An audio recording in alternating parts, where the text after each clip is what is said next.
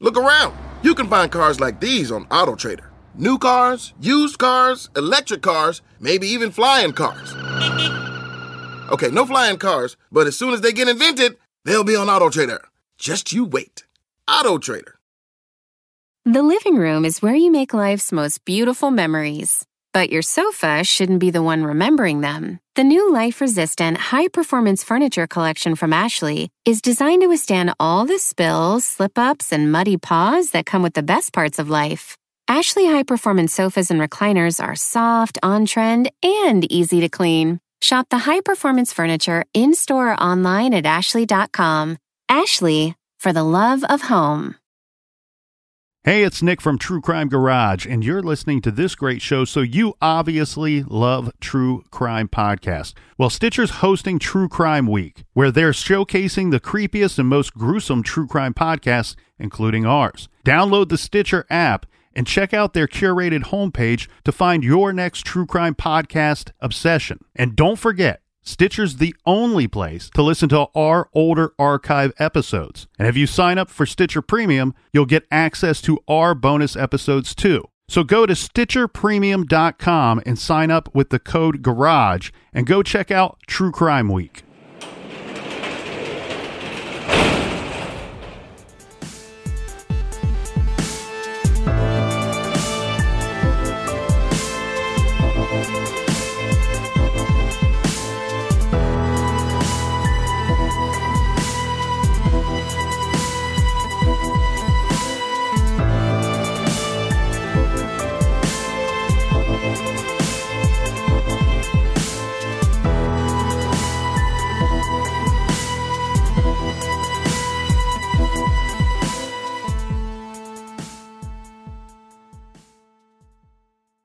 Welcome to True Crime Garage. Wherever you are, whatever you are doing, thank you for listening. I'm your host, Nick, and with me, as always, is a guy that you gotta watch out for because he's moving in next door and opening up a spite store. Here is the captain. More like I'm moving into your mother's house. It's good to be seen and good to see you. Thanks for listening. Thanks for telling a friend.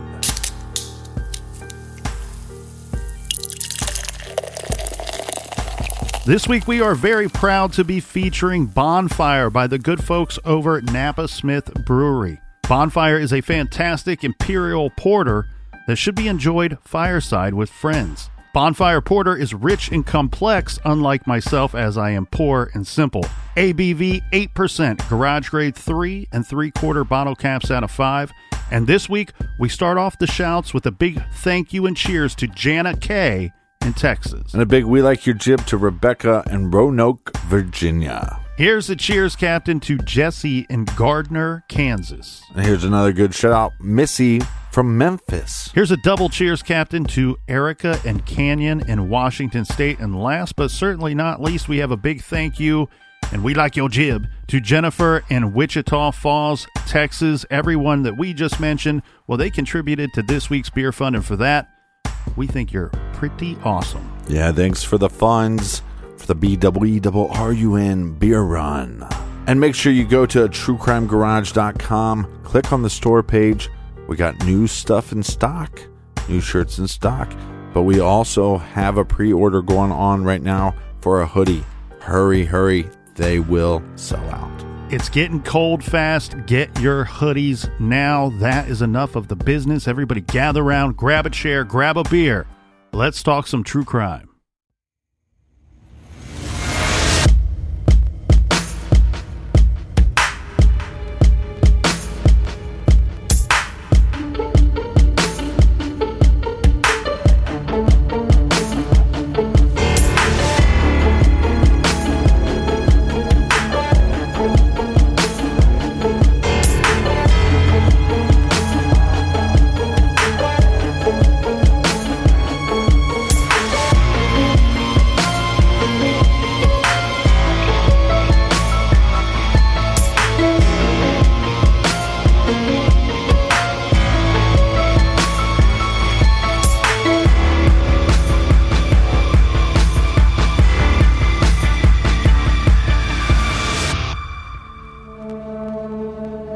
With over 500 episodes, the television show Unsolved Mysteries is a household name. The show first aired on the NBC network on January 20th, 1987. This show went on to cover hundreds of real-life unsolved mysteries over the course of the next 15 seasons. Many of us remember tuning in each week to see Robert Stack stepping out of the smoke, wearing a trench coat, and telling us about alien abductions, conspiracy theories, and ghost stories. This week's true crime story, like some of the others we have covered here in the garage, was featured on the show. Today, we explore a story that is so much more than a unsolved mystery. It is really a bundle of many small mysteries, all tied together with the unfortunate loss of a very loved man. This big mystery starts as just a simple question for a woman named Allison. And for her, that question was, where is my husband? He was supposed to be at home, working, but he was not. Sensing that something was just not right, she went to look for him. Soon, the entire family was looking for this man. And then the police joined in, and this question became a missing persons case. Then, the questions not only grew in number, but they got louder and louder, as missing posters went up, and suddenly a city was looking for a man named Ray Rivera. His body was eventually found in an old hotel. But how did he get there, and why? Nothing seemed to add up, and over time, this mystery goes nowhere. It just sort of sits there and goes cold. No one can seem to agree on just what the hell happened. This is a true story. Did Ray Rivera commit suicide, or was he the victim of foul play? Join us. Perhaps you can help solve a mystery.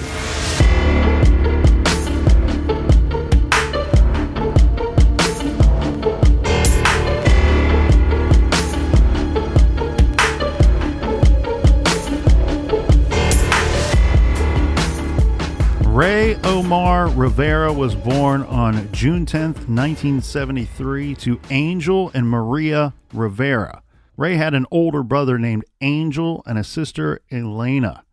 At the time of his disappearance, Ray was just 32 years old and recently worked as a finance writer and a video contractor.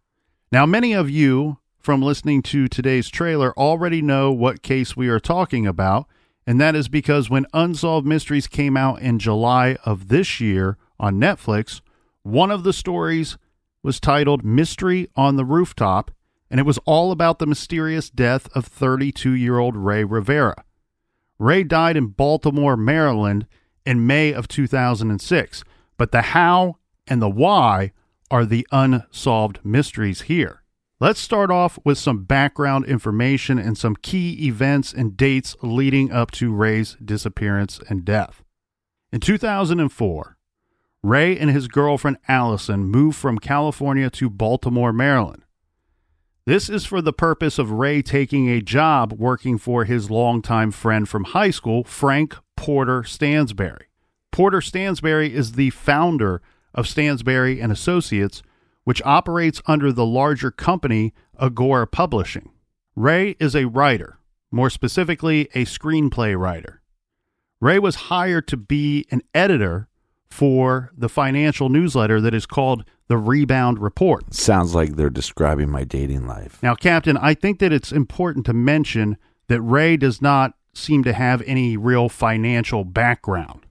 He has a writing background, and as said, it will be his job to be the editor of the financial investing newsletter called The Rebound Report. Well, it seems like this is a pretty big shift in his life and in his career. Yeah, The Rebound Report offers investment advice. Specifically, it tells you these one-time high-performing, high-valued stocks that have not been doing so well as of late, well, they are about to make a comeback. And here is why they're going to make a comeback. So it is time for you to buy these stocks while they are still low. Now, Allison says on Unsolved Mysteries that Ray took the job so he and Allison could get married. Some sources say it was to purchase a ring for her, but regardless, this move does not overly seem like a desirable one for Ray. Mm-hmm. But the job seems to me, Captain, like maybe some sort of sacrifice he's willing to make so that he and Allison could start their marriage life together off on the right foot. Yeah, anybody in the arts know that it's a struggle. He's with this girl that he loves, and she wants to move things forward, and he probably felt like he wasn't able to afford them moving forward in his current position. And also they moved across the country. True. And I mean, as you're pointing out here, I mean, even Stephen King, one of the most successful authors of our lifetime, he started off as an English teacher because you need some kind of base, some kind of income to build your family life and your life around while you pursue your dreams. If not, you're just a starving artist. Mm-hmm. So likely what they want to do here, the goal, I'm guessing, is to have a good financial foothold to start off their marriage. Plus, not only would this be steady income for Ray, the cost of living in Baltimore has got to be less than Los Angeles. Mm-hmm. So it makes all kinds of financial sense. And also he's getting this opportunity from one of his friends that is successful. Yes. So I think that when your buddy that is successful and maybe you look up to him in that way and he's saying, hey, come over here and I can help you get where I'm at. Yeah, it's certainly an opportunity. In December of 2004, Ray and Allison purchased their home in Baltimore. This is for about $280,000. After this, Ray starts to express some unhappiness regarding his job. Different sources state different reasons for Ray's occupational unhappiness. Allison recalls that the job was simply just not a good fit for Ray. Allison says Ray was not a desk guy or your typical 9-to-5 type of person.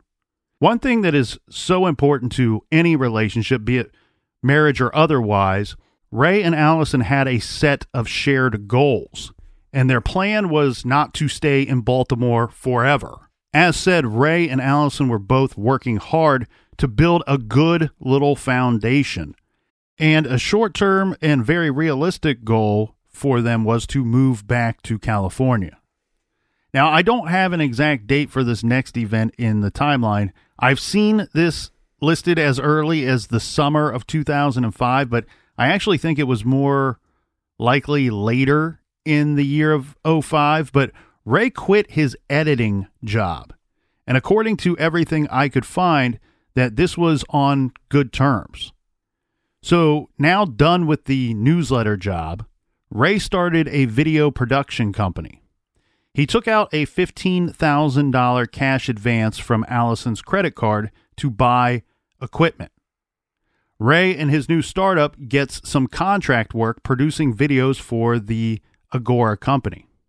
On Saturday, November 5th, 2005, the happy couple Ray and Allison get married in Isabela, Puerto Rico. You can see some of the video footage from the wedding on Unsolved Mysteries. Both Ray and Allison are tall and good looking, and they both look extremely happy in the videos. Yeah.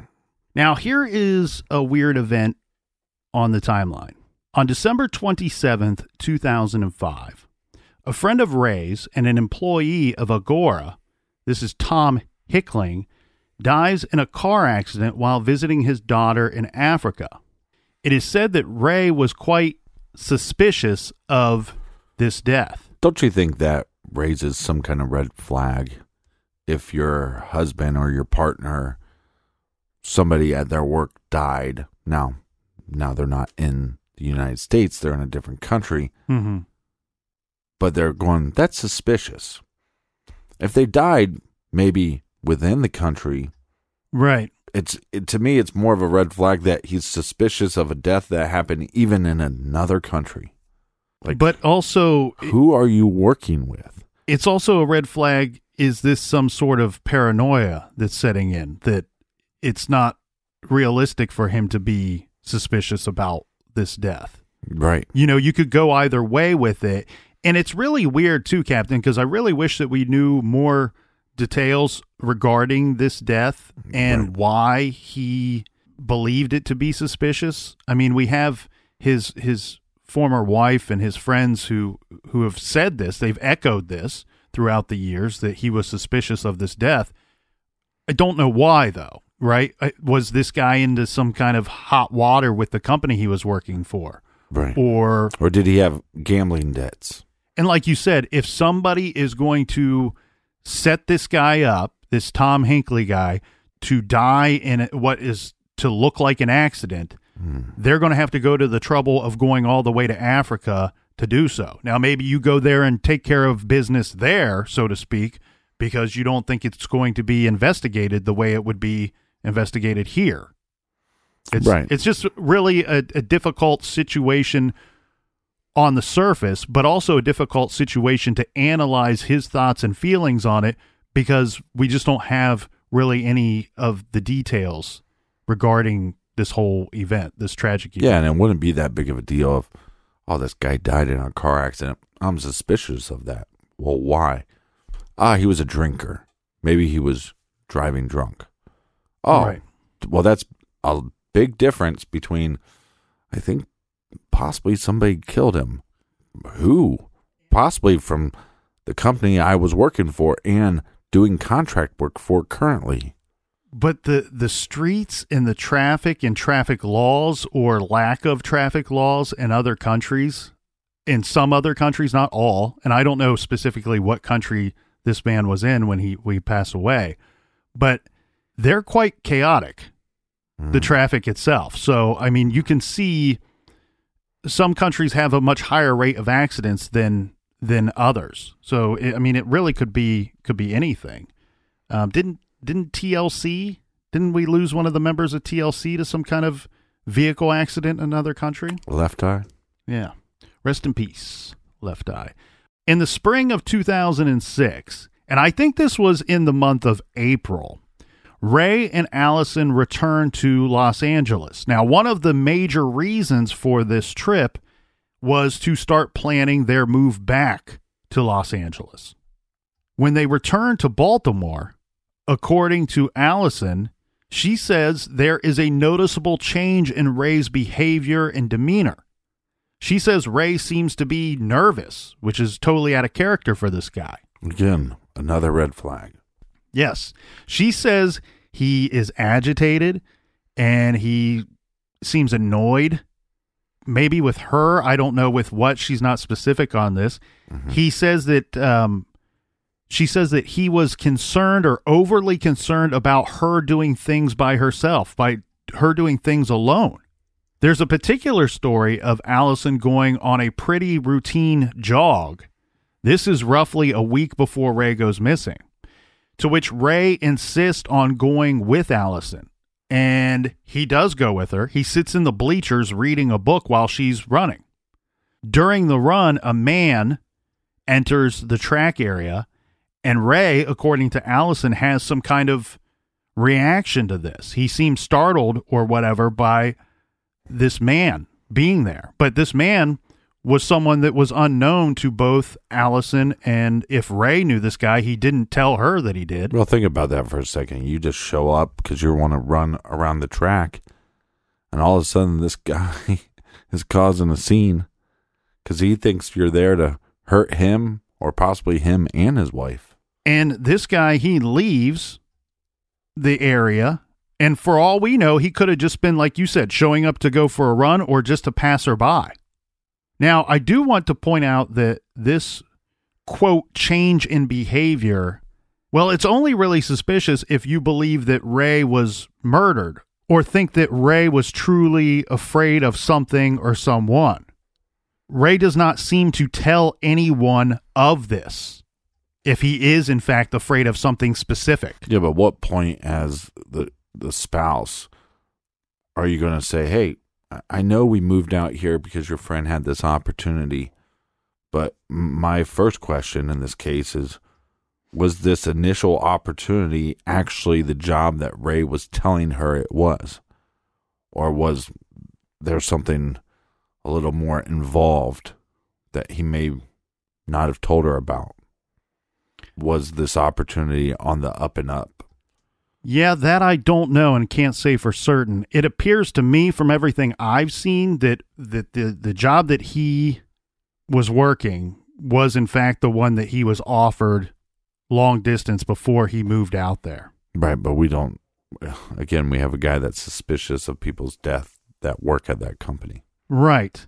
And I think what I'm trying to point out here is what I would really like to know from those closest to Ray, when they observe this change in behavior, is this something that clicked for them right away? You know, when he got back from LA, was this something that was just so obvious to them then? Mm-hmm. Or is this only something that they are seeing now in hindsight, where they're going, well, something happened to this poor man.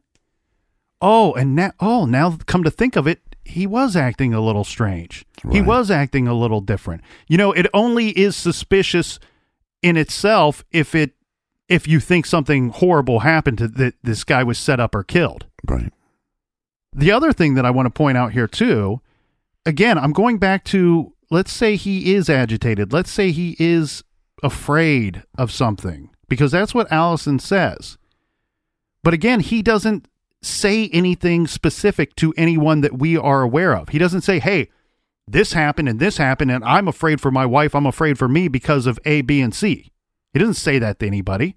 This is all him behaving a certain way and people later saying that they noticed some kind of change in him.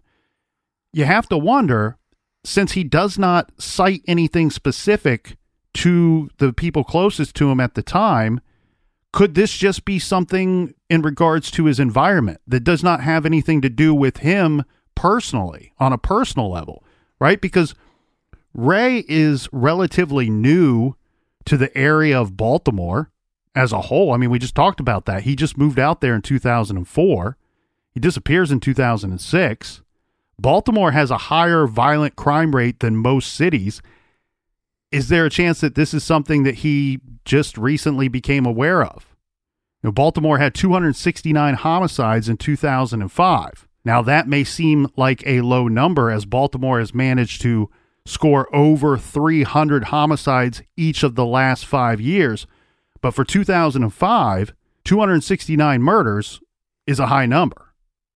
The days before Ray goes missing, Ray spends time reading The Builders.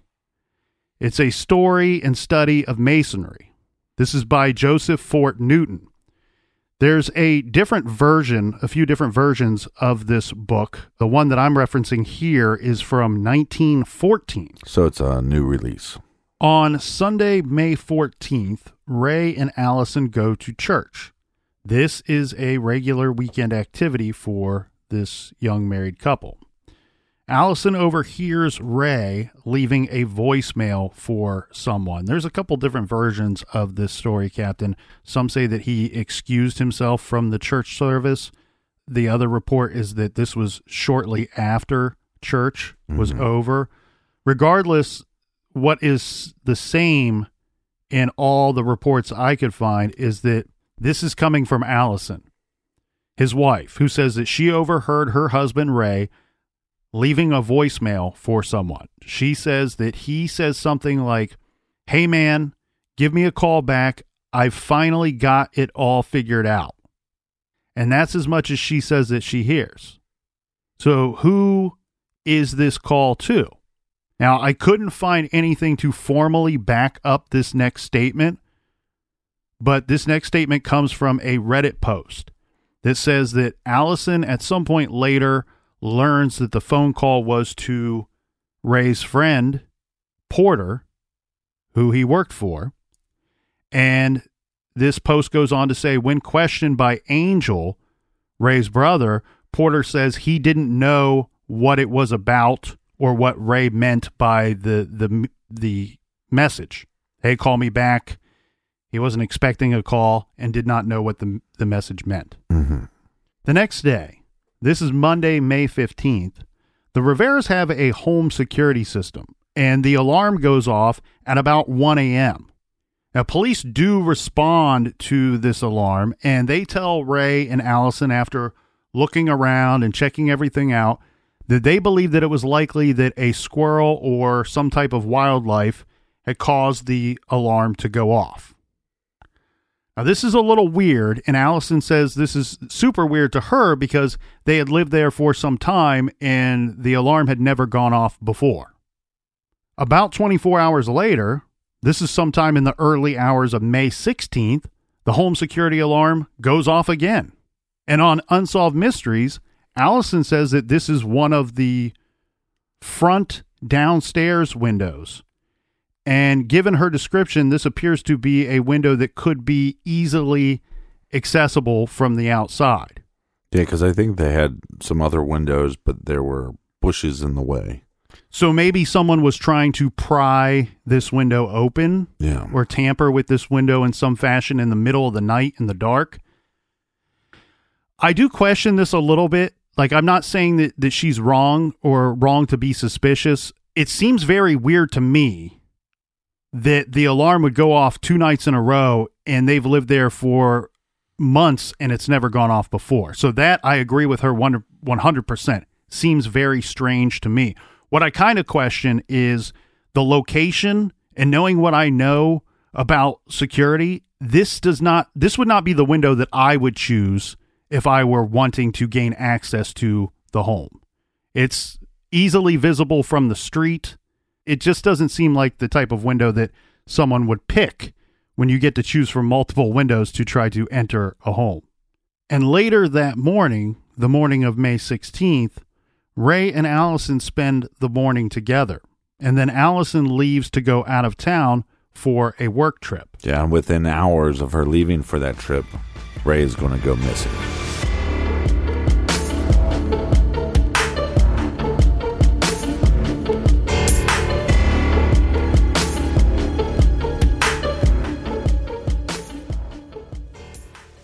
Do you want to set your child up for success? Of course you do. That's why you need to check out IXL Learning today. IXL Learning is an online learning program for kids covering math, language arts, science, and social studies.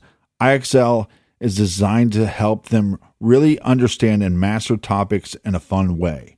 It's powered by advanced algorithms. IXL gives the right help to each kid no matter the age or personality. There's one site for all kids in your home pre-K to 12th grade. Kids could use it at home on their computer or on an app on your phone or a tablet. No more grading those worksheets. IXL grades everything for you. 1 in 4 students in the U.S. are learning with IXL. IXL is used in 95 of the top 100 school districts in the U.S. I love recommending IXL Learning. Kids can learn at home or on the go. And all my friends and family that are using it absolutely love it because it's so easy to set up and so easy to use. And even the kids that I've recommended it to their parents have told me, hey, Captain, thank you. I was having problems in math and my parents couldn't help me, but IXL could. Do you want to get your kids back on track, or do you just want to get your kids ahead? Do so with IXL Learning. Make an impact on your child's learning. Get IXL now. And True Crime Garage listeners get an exclusive 20% off IXL membership when you sign up today at IXL.com/garage. Visit IXL.com/garage to get the most effective learning program out there at the best price. Check out IXL.com/garage today. The best part of spring cleaning takeaway is the post-clean clarity you get. It's kind of like when you find out that you've been paying a fortune for wireless. When Mint Mobile has phone plans for $15 a month when you purchase a 3-month plan. It's time to switch to Mint Mobile. All plans come with high-speed data and unlimited talk and text delivered on the nation's largest 5G network. Use your own phone with any Mint Mobile plan and bring your phone number along with all of your existing contacts. Ditch overpriced wireless with Mint Mobile's limited time deal and get 3 months of premium wireless service for $15 a month. Save a lot of money with Mint Mobile. Get their great mobile wireless service delivered on the nation's largest 5G network. That's premium service at a great price. To get this new customer offer and your new 3-month unlimited wireless plan for just $15 a month, go to mintmobile.com/TCG. That's mintmobile.com/TCG. Cut your wireless bill to $15 a month at mintmobile.com/TCG. $45 upfront payment required, equivalent to $15 a month. New customers on first 3-month plan only. Speed slower above 40 gigabytes on unlimited plan. Additional taxes, fees, and restrictions apply. See Mint Mobile for details. Warmer, sunnier days are calling. Fuel up for them with Factor's no prep, no mess meals. Meet your wellness goals in time for summer thanks to the menu of chef-crafted meals with options like Calorie Smart, Protein Plus, and Keto. Factor's fresh, never-frozen meals are dietitian approved and ready to eat in just 2 minutes. So no matter how busy you are, you'll always have time to enjoy nutritious, great-tasting meals. With 35 different meals and more than 60 add-ons to choose from every week, you'll always have new flavors to explore. Crush your wellness goals this May with dietitian-approved meals and ingredients that you can trust. Make your day delicious, from breakfast to dessert. Stay fueled with easy, nutritious options. Treat yourself to restaurant-quality meals that feature premium ingredients like filet mignon, shrimp, and blackened salmon. I am new to Factor, and I have been loving every minute of it. I have a problem, and it's called lunch. Some days I need to pack a lunch, and some days I work from home. Whether I'm at home or whether I'm on the go, Factor is fueling my lunch from now on. Head to factormeals.com/TrueCrimeGarage50 and use code TrueCrimeGarage50 to get 50% off your first box, plus 20% off your next month. That's code TrueCrimeGarage50 at factormeals.com/TrueCrimeGarage50 to get 50% off your first box, plus 20% off your next month while your subscription is active.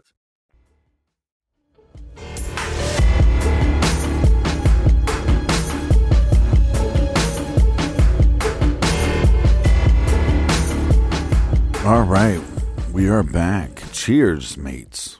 Cheers to all. That morning, May 16th, Ray and Allison, they spent the morning together. Allison says that Ray made her breakfast. He carries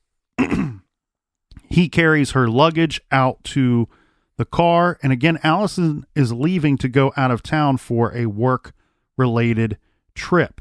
She is going to Richmond, Virginia.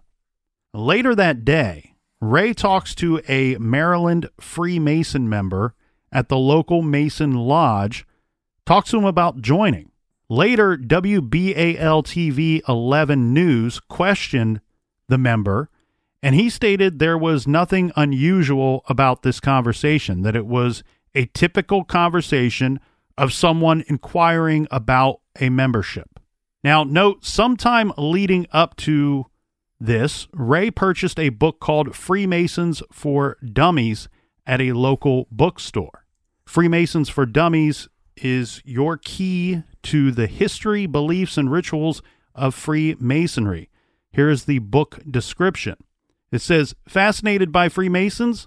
Freemasons for Dummies is the international best-selling introduction to the Masons, the oldest and largest secret society in the world. This balanced, eye-opening guide demystifies Freemasonry, explaining everything from its elaborate rituals and cryptic rites to its curious symbols and their meanings. Find out what goes on in a Masonic meeting. You'll understand the true purpose of Masonic secrecy and philosophy. Meet famous Masons throughout history and discover related organizations like the Knights Templar, the Scottish Rite, Order of the Eastern Star, and the Shriners. Explore the controversies and conspiracy theories that swirl around this organization at the center of Dan Brown's novel The Lost Symbol, and discover the changes coming to the craft. All right. But it's confusing to me that somebody that's planning to head back to California is going to try to enter this group in Baltimore. Yes, that's a good point. But it would be like... Because they have chapters. Right. Yes, so essentially you could join in Baltimore and then relocate to California. That shouldn't be much of an issue. It's also...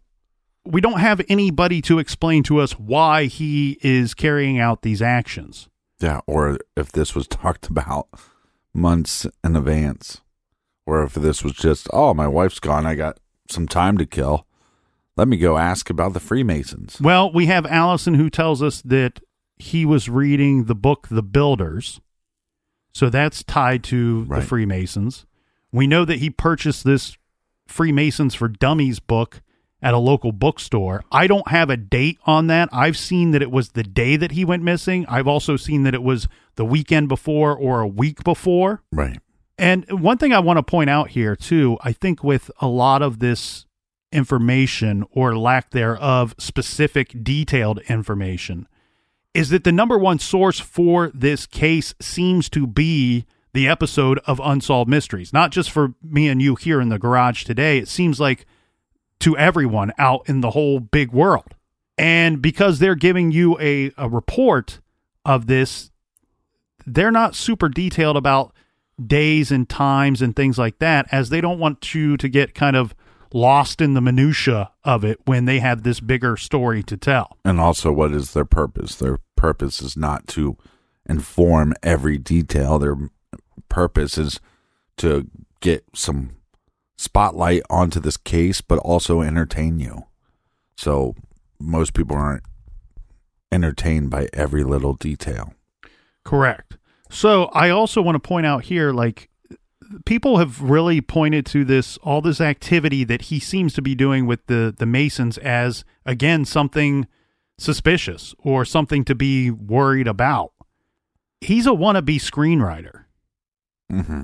Is this he research is a screenwriter. He just is not profiting off of it. Correct. Yeah. Is this research for, you write a lot of songs. I'm sure you do some research for the lyrics that you put into those songs. Yeah, I meet with different groups like the Freemasons and figure out how to write songs about them.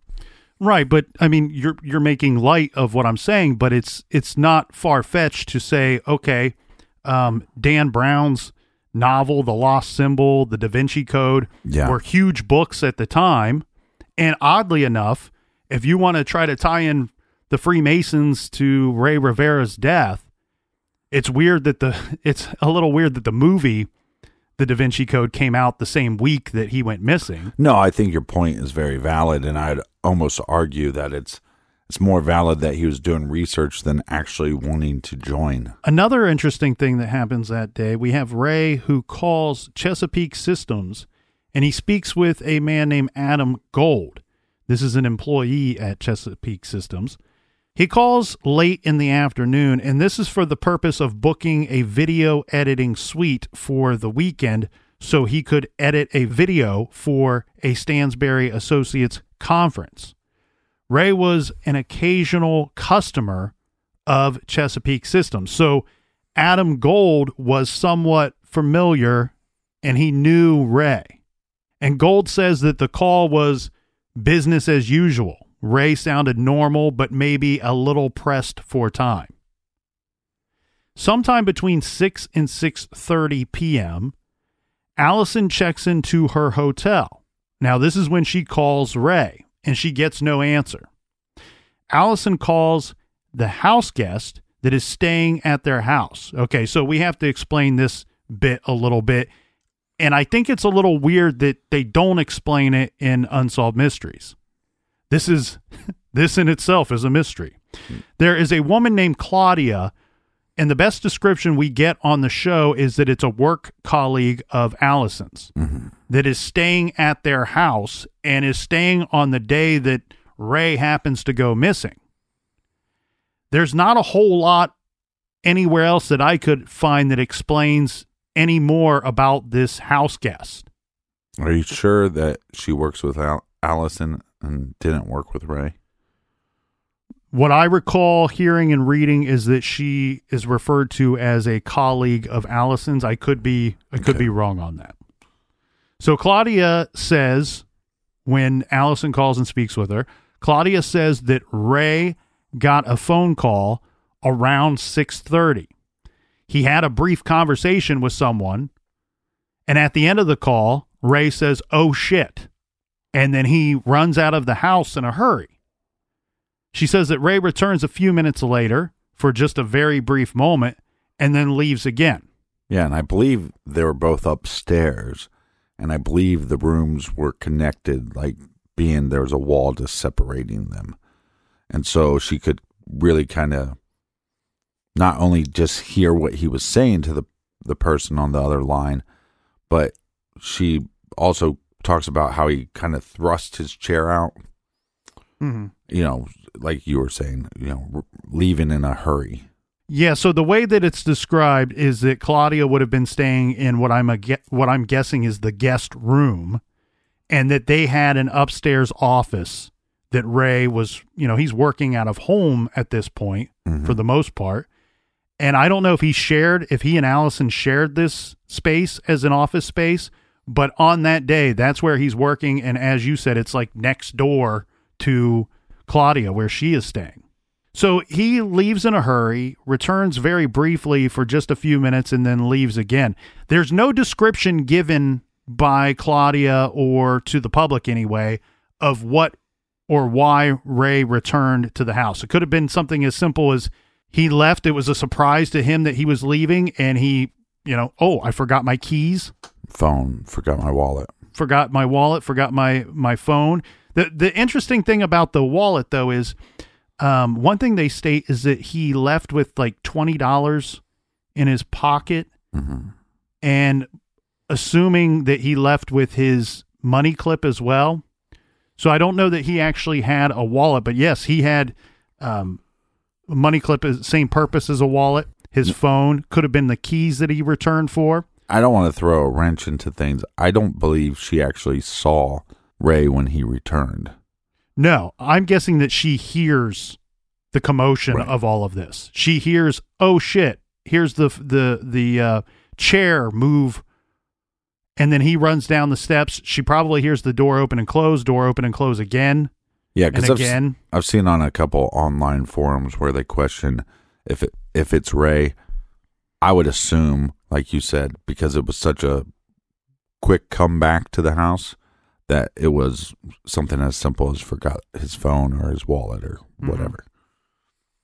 And it's said that Ray left a soda, some chips, and his Invisalign retainer on the kitchen counter. Now, I'm not certain if that means that he placed these items down there before leaving, or if they were just already there and he left abruptly. Allison continues to try to reach Ray a couple more times that evening to no avail. She does find Ray's unavailability strange, but she says that she knew that Ray was very busy with his video projects, and it sounds like he had a deadline coming up at some point. I do want to reference another source here, and this is a good source for people to check out in regards to this case. There's a book out there titled An Unexplained Death, The True Story of a Body at the Belvedere. And this is by Makita Brotman. In her book, she writes that Ray had left a website up. You know, when he leaves in this hurry, he's busy working at his computer, and whatever it's believed he was looking at was still up and running at a later point. Was it porno? Yes, it was porno. I'm just saying, it could be very embarrassing. Well, so the website that he left up was a website that gave the time of that day's sunrise and sunset. That's weird. Well, I can't say that he was looking up Baltimore specifically. I don't know if he, was looking in his city or another city. You can look up cities all around the world.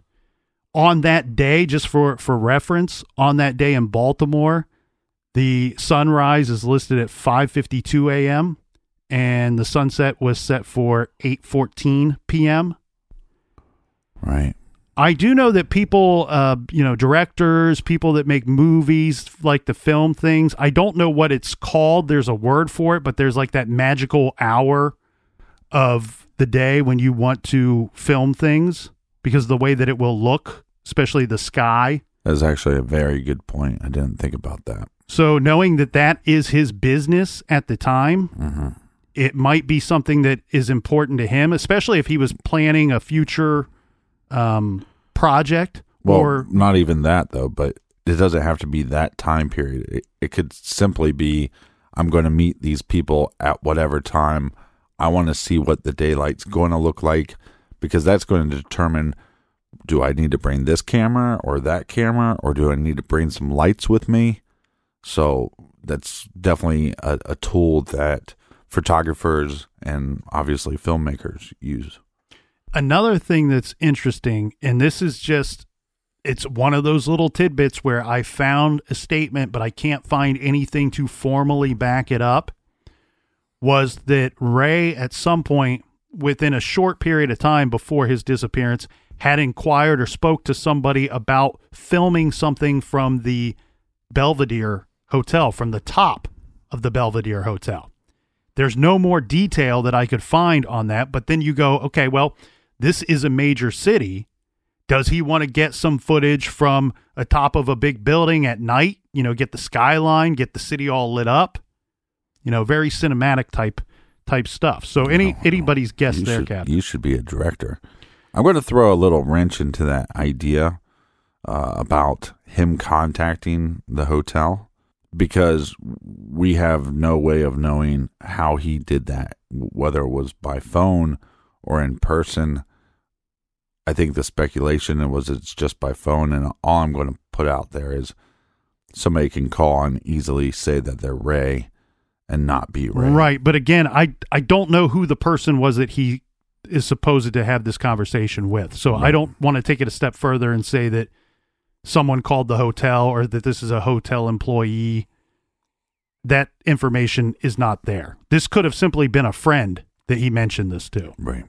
So that evening on the 16th, Ray was on the receiving end of a phone call that Claudia has to believe led him to running out of the house in a hurry.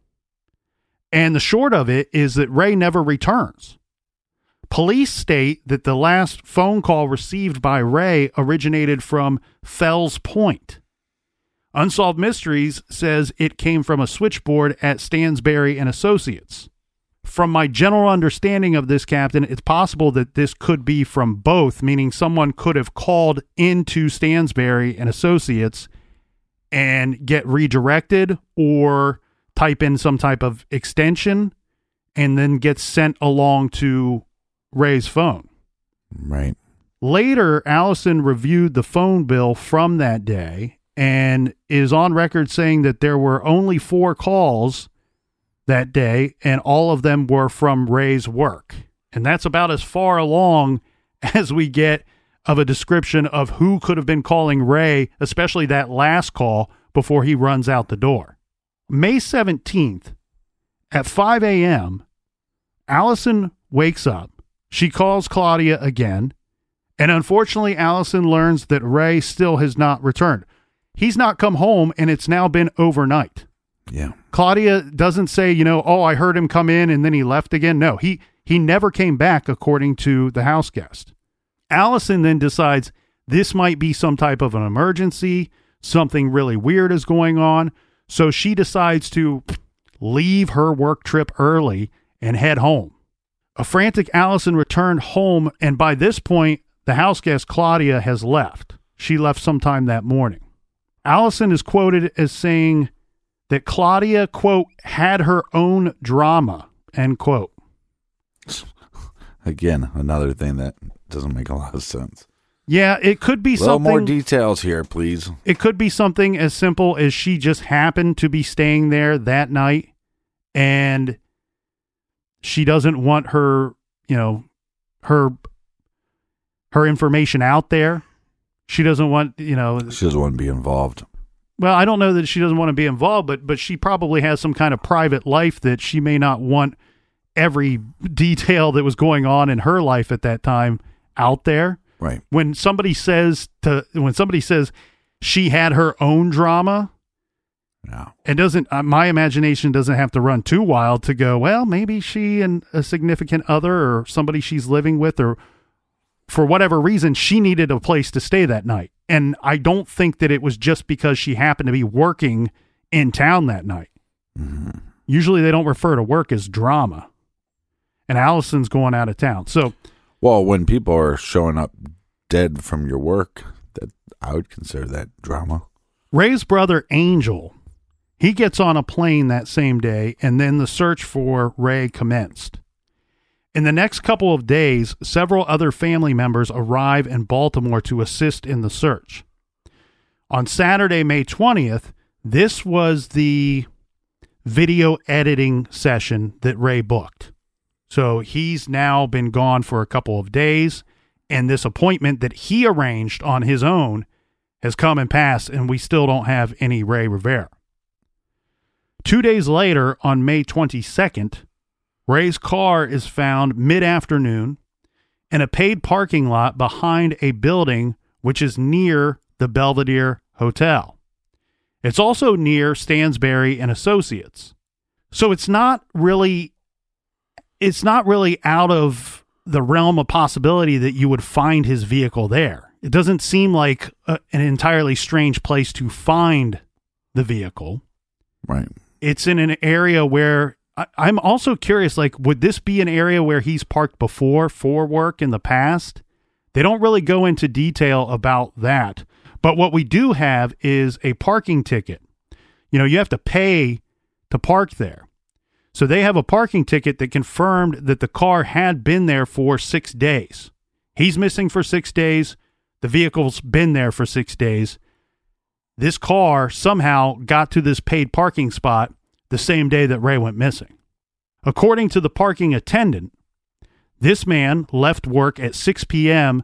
that day, the day that Ray went missing. Right. He says that the vehicle that's later identified as Ray Rivera's was not there when he left that day at 6 p.m. He said that he returned to work to monitor the lot the next day, May 17th at 7 a.m.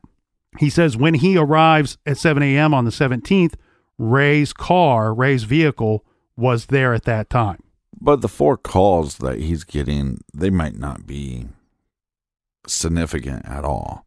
He might have stopped writing for them, but he was still doing projects for that company. Correct. And there's any number of reasons why those calls could have come in and had nothing to do with him going missing or later his death. Mm-hmm.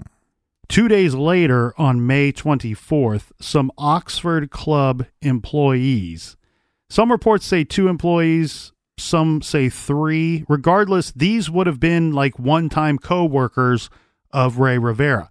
We said Oxford Club employees. The company's a little confusing on the surface, okay? He being Ray, worked for Stansberry and Associates, worked for Porter Stansberry. Stansberry and Associates is under the parent company of Agora. Same with this Oxford Club. They're under the parent company of Agora. And where it gets more confusing about the calls coming into Ray's phone that day, they necessarily do not have to be from Stansberry and Associates. It could have been any of the companies that fall under Agora. And a lot of these share office space or have buildings together, or their businesses are located on different floors of the same building, all in this same area of Baltimore, the same little intersection, really.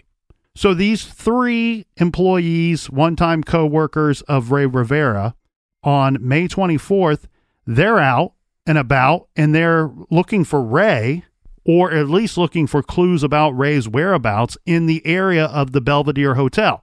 Keep in mind, this is not like they went way out of their way to do this. This is right by their work. The 3 employees go to search a parking garage that's located right by the Belvedere Hotel. While on the top level of the parking garage, one of them looks over at the roof below them and sees a hole in the roof. They also spot what they believe to be flip-flops, a phone, and eyeglasses. They immediately call law enforcement, and detectives go to the Belvedere. Ray's body is found lying face up, wedged against a wall in an unused portion of the Belvedere. Yeah, isn't it just used for maybe special events or something? It could be. It's a little unclear to me because I've seen it referred to as a conference room, as a banquet hall.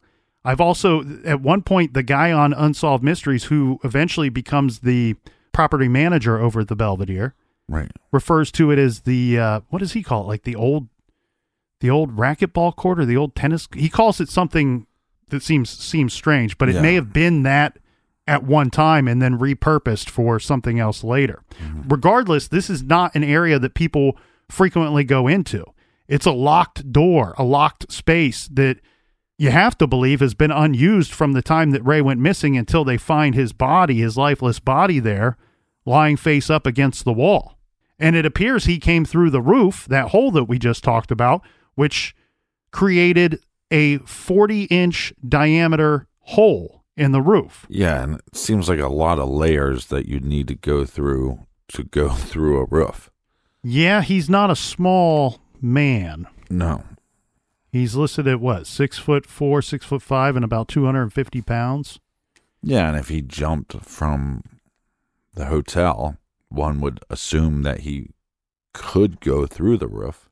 Yeah, depending on what height he fell from or jumped from or was pushed from. I mean, that's where you start getting into, well, why did this happen and how did it happen? Yeah, it's crazy.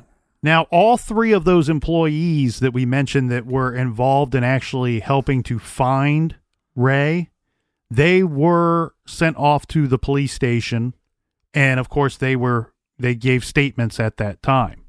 According to Allison and a now retired detective, still active at the time, and some others, they all say that shortly after Ray's body is found, that Porter Stansberry, Ray's longtime friend, he becomes uncooperative. Where before, when Ray was simply missing, that he was cooperating and he was involved in the search for Ray. Right. He even offered up a $1,000 reward for information leading to his missing friend. But they say, as soon as the body was found, magically now, this guy doesn't seem to want to be involved in any of the discussions into what could have happened to Ray. Yeah, which is very suspicious that I'm offering money if you can find him. It's almost like in the way in which he finds him, that lets Porter know something. You see what I'm saying? Oh, this is a murder or a possible murder or a murder where somebody's trying to make it look like suicide.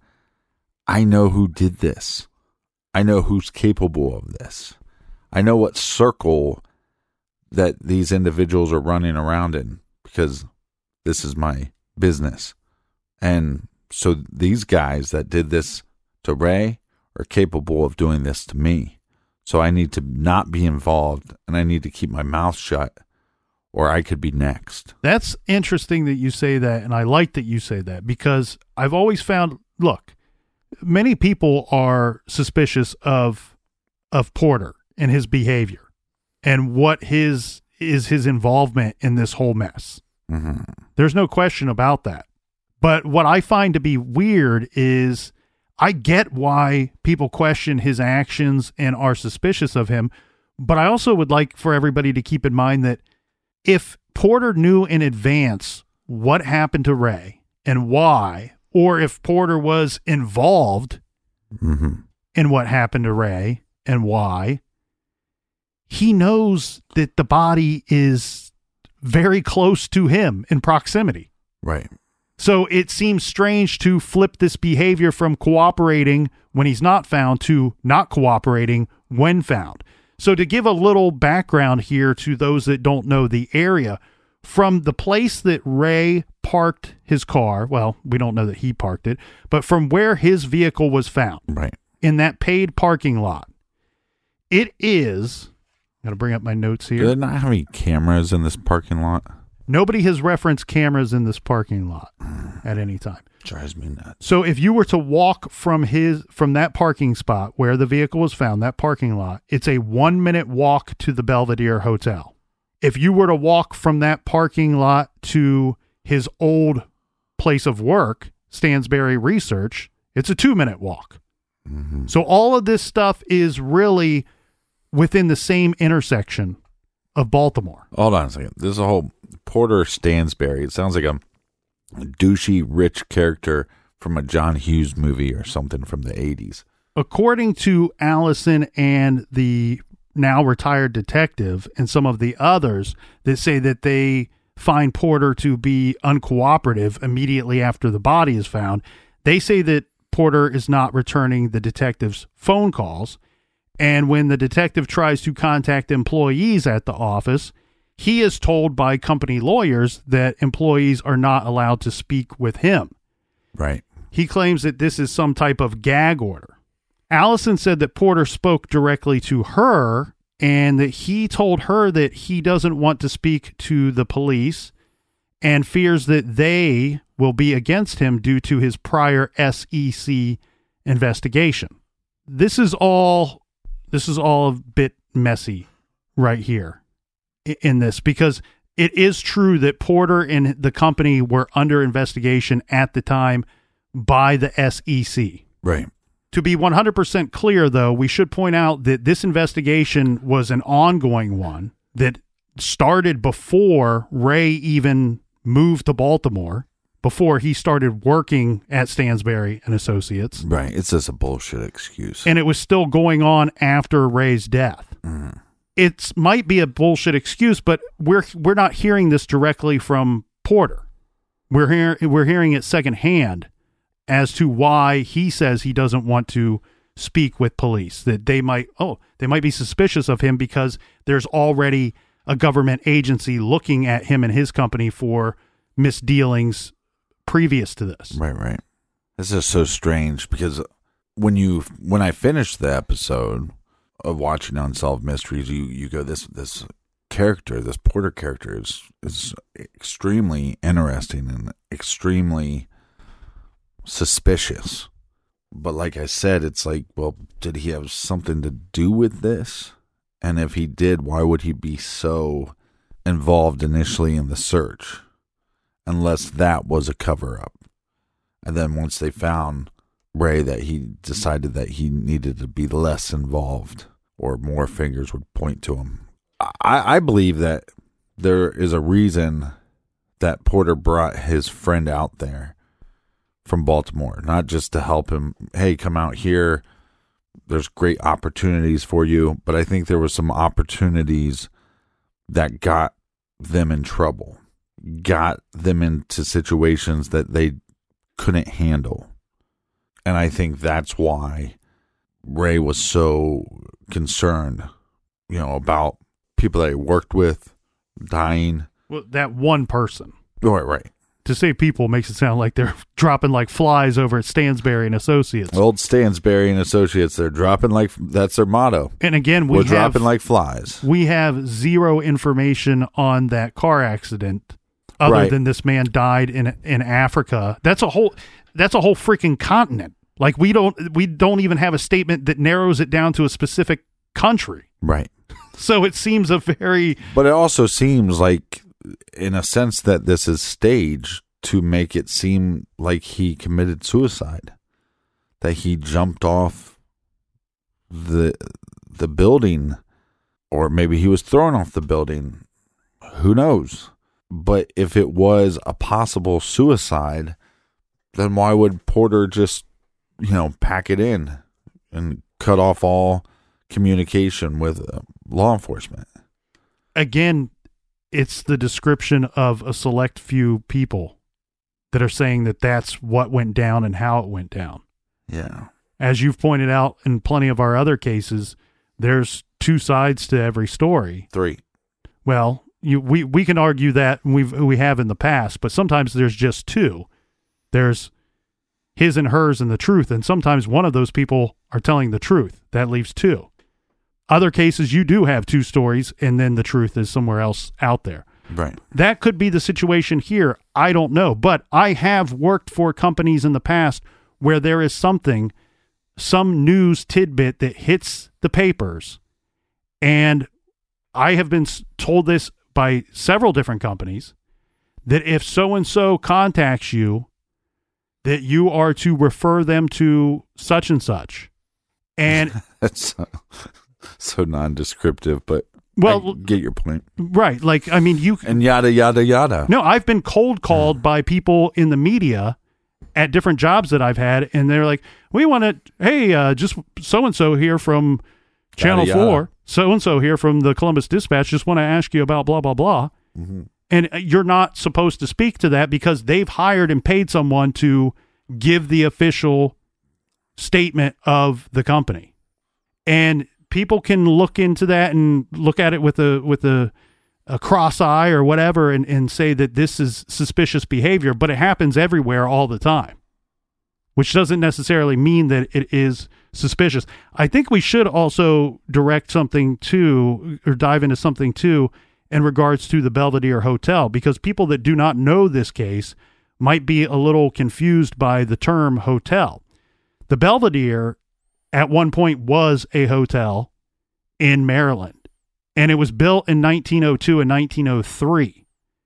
It's probably a historic landmark in Baltimore by this time. But in 1991, it was converted into condominiums. So some of the building remains open to the public, from my understanding, but the majority of the building is now privately owned by these homeowners. Yeah. Last week's case was strange, and this one is already very strange, and we have so much more to go. Well, and this starts off as a missing persons case, and eventually his body is found. But again, it is the how and why he got there. Yeah, like he was just shot out of the sky through that roof into that room.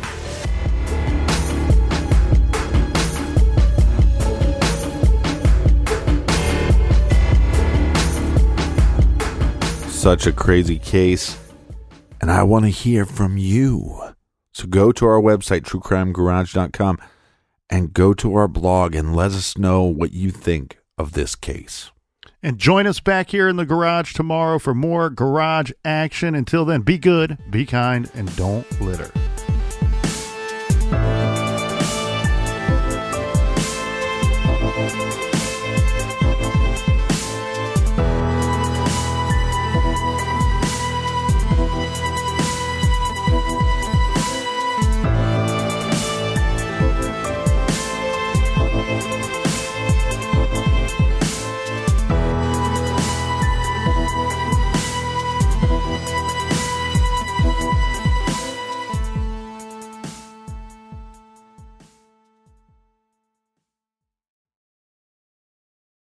This is a big year. The Ohio Lottery's golden anniversary. 50 years of excitement, of growing jackpots and crossed fingers. 50 years of funding for schools, of changed lives and brightened days. 50 years of fun, and that is worth celebrating. So watch for can't-miss promotions, huge events, and new games that will make the Ohio Lottery's 50th year its biggest one yet. Learn more at funturns50.com.